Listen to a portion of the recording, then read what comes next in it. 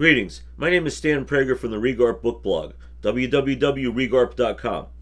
Today's podcast features my review of After the Apocalypse, America's Role in the World Transformed by Andrew Bacevich. I often suffer pangs of guilt when a volume received through an early reviewer program languishes on the shelf unread for an extended period.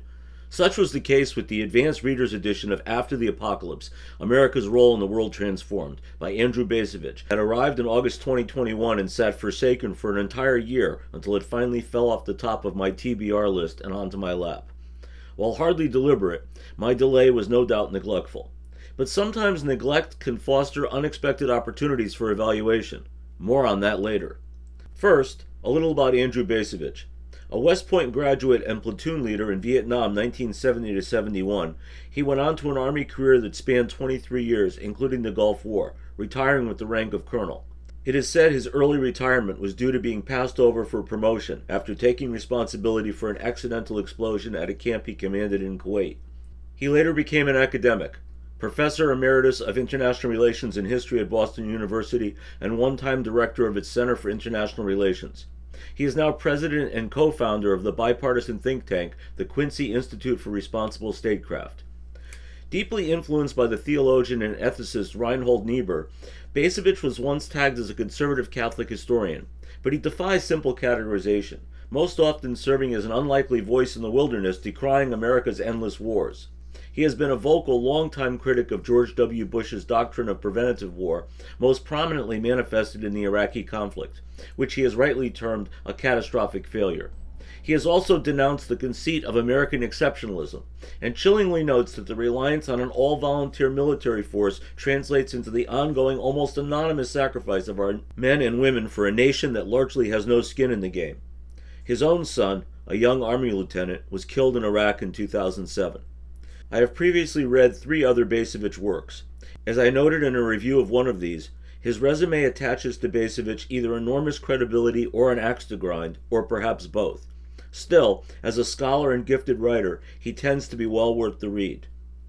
The apocalypse central to the title of this book takes aim at the chaos that engulfed 2020, spawned by the sum total of the toxic and divisive Trump presidency, the increasing death toll of the pandemic, an economy in free fall, mass demonstrations by Black Lives Matter proponents seeking long-denied social justice, and rapidly spreading wildfires that dramatically underscored the looming catastrophe of global climate change. Bacevich takes this armload of calamities as a flashing red signal that the country is not only headed in the wrong direction, but likely off a kind of cliff if we do not immediately take stock and change course. He draws odd parallels with the 1940 collapse of the French army under the Nazi onslaught, which, echoing French historian Marc Bloch, he lays to utter incompetence and a failure of leadership at the very top. This then serves as a head-scratching segue into a long-winded polemic on national security and foreign policy that recycles familiar Bacevich themes, but offers little in the way of fresh analysis. This trajectory strikes as especially incongruent, given that the specific litany of woes besetting the nation that populate his opening narrative have, rarely indeed for the United States, almost nothing to do with the military or foreign affairs. If ever history was to manufacture an example of a failure of leadership, of course, it would be hard-pressed to come up with a better model than Donald Trump, who drowned out the noise of a series of mounting crises with a deafening roar of self-serving, hateful rhetoric directed at enemies real and imaginary, deliberately ignoring the threat of both coronavirus and climate change while stoking racial tensions. Bacevich gives him his due, noting that his ascent to the White House exposed gaping flaws in the American political system, his manifest contempt for the Constitution and the rule of law placing in jeopardy our democratic traditions.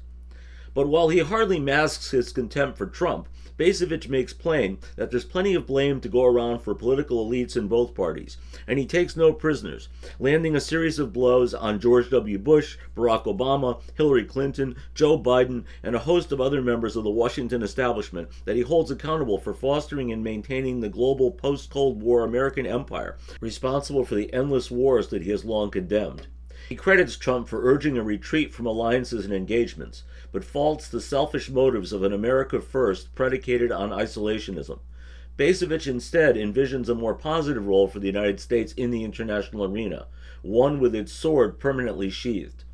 All this is heady stuff, And regardless of your politics, many readers will find themselves nodding their heads as Bacevich makes his case, outlining the many wrong-headed policy endeavors championed by Republicans and Democrats alike for a wobbly superpower clinging to an outdated and increasingly irrelevant sense of national identity that fails to align with the global realities of the 21st century. But then, as Bacevich looks to the future for alternatives, as he seeks to map out on paper the next new world order, he stumbles, and stumbles badly. Something only truly evident in retrospect when viewing his point of view through the prism of the events that followed the release of After the Apocalypse in June 2021. Bacevich has little to add here to his long-standing condemnation of the U.S. occupation of Afghanistan, which after 2 long decades of failed attempts at nation-building came to an end with our messy withdrawal in August 2021, just shortly after this book's publication. President Biden was pilloried for the chaotic retreat, but while his administration could rightly be held to account for a failure to prepare for the worst, the elephant in that room in the Kabul airport where the ISIS-K suicide bomber blew himself up was certainly former President Trump, who brokered the deal to return Afghanistan to Taliban control. Biden, who plummeted in the polls due to outcomes he could do little to control, was disparaged much the same way Obama once was when he was held to blame for the subsequent turmoil in Iraq after effecting the withdrawal of U.S. forces agreed to by his predecessor, G.W. Bush. Once again, history rhymes. But the more salient point for those of us who share, as I do, Bacevich's anti-imperialism, is that getting out is ever more difficult than going in.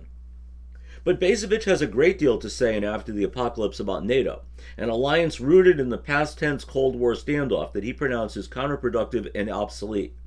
Bacevich disputes the long-held mythology of the so-called West, an artificial sentiment that has the United States and European nations bound together with common values of liberty, human rights, and democracy. Like Trump, who likely would have acted upon this had he been re-elected, Bacevich calls for an end to U.S. involvement with NATO. The United States and Europe have embarked on divergent paths, he argues, and that is as it should be. The Cold War is over. Relations with Russia and China are frosty, but entanglement in an alliance like NATO only fosters acrimony and fails to appropriately adapt our nation to the realities of the new millennium. It is an interesting if academic argument that was abruptly crushed under the weight of the treads of Russian tanks in the premeditated invasion of Ukraine, February 24, 2022. If some denied the echo of Hitler's 1938 Austrian Anschluss to Putin's 2014 annexation of Crimea, there was no mistaking the similarity of unprovoked attacks on Kiev and sister cities to the Nazi war machine's march on Poland in 1939. And yes, when Biden and French President Emmanuel Macron stood together to unite that so-called West against Russian belligerents, the memory of France's 1940 defeat was hardly out of mind.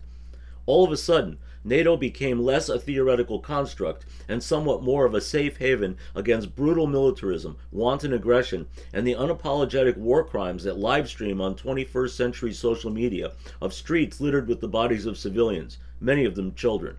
All of a sudden, NATO is pretty goddamn relevant.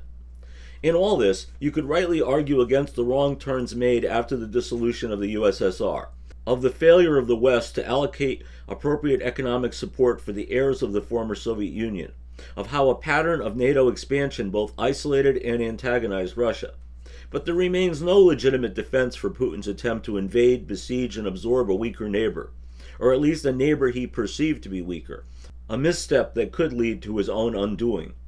Either way, the institution we call NATO turned out to be something to celebrate rather than deprecate. The fact that it is working exactly the way it was designed to work could turn out to be the real roadmap to the new world order that emerges in the aftermath of this crisis. We can only imagine the horrific alternatives had Trump won re-election. The U.S. out of NATO, Europe divided, Ukraine overrun and annexed, and perhaps even Putin feted at a White House dinner. So far, without firing a shot, NATO has not only saved Ukraine, arguably it has saved the world as we know it, a world that extends well beyond whatever we might want to consider the West. As much as I respect Bacevich and admire his scholarship, his informed appraisal of our current foreign policy realities has turned out to be entirely incorrect. Yes, the United States should reign in the American empire. Yes, we should turn away from imperialist tendencies. Yes, we should focus our defense budget solely on defense, not aggression. resisting the urge to try to remake the world in our own image for either altruism or advantage. But at the same time, we must be mindful, like other empires in the past, that retreat can create vacuums, and we must be ever vigilant of what kinds of powers may fill those vacuums. Because we can grow and evolve into a better nation, a better people, but that evolution may not be contagious to our adversaries, because getting out remains ever more difficult than going in. Finally, a word about the use of the term apocalypse, a characterization that is bandied about a bit too frequently these days. 2020 was a pretty bad year indeed, but it was hardly apocalyptic, not even close. Despite the twin horrors of Trump and the pandemic, we have had other years that were far worse. Think 1812, when the British burned Washington and sent the president fleeing for his life. And 1862, with tens of thousands already lying dead on Civil War battlefields as the Union Army suffered a series of reverses. And 1942, still in the throes of economic depression, with Germany and Japan lined up against us. And 1968, marked by riots and assassinations, when it truly seemed that the nation was unraveling from within. Going forward, climate change may certainly breed apocalypse. So might a cornered Putin, equipped with an arsenal of nuclear weapons and diminishing options as Russian forces in the field teeter on collapse. But 2020 is already in the rearview mirror. It will no doubt leave a mark upon us, but as we move on, it spins ever faster into our past. At the same time, predicting the future, even when armed with the best data, is fraught with unanticipated obstacles, and grand strategies almost always lead to failure. It remains our duty to study our history while we engage with our present. Apocalyptic or not, it's all we've got. Thank you for joining me for today's podcast. I encourage you to share it in your network. Many more reviews on an eclectic array of fiction and nonfiction books are available at regarp.com and regarpbookblogpod.com. Have a great day.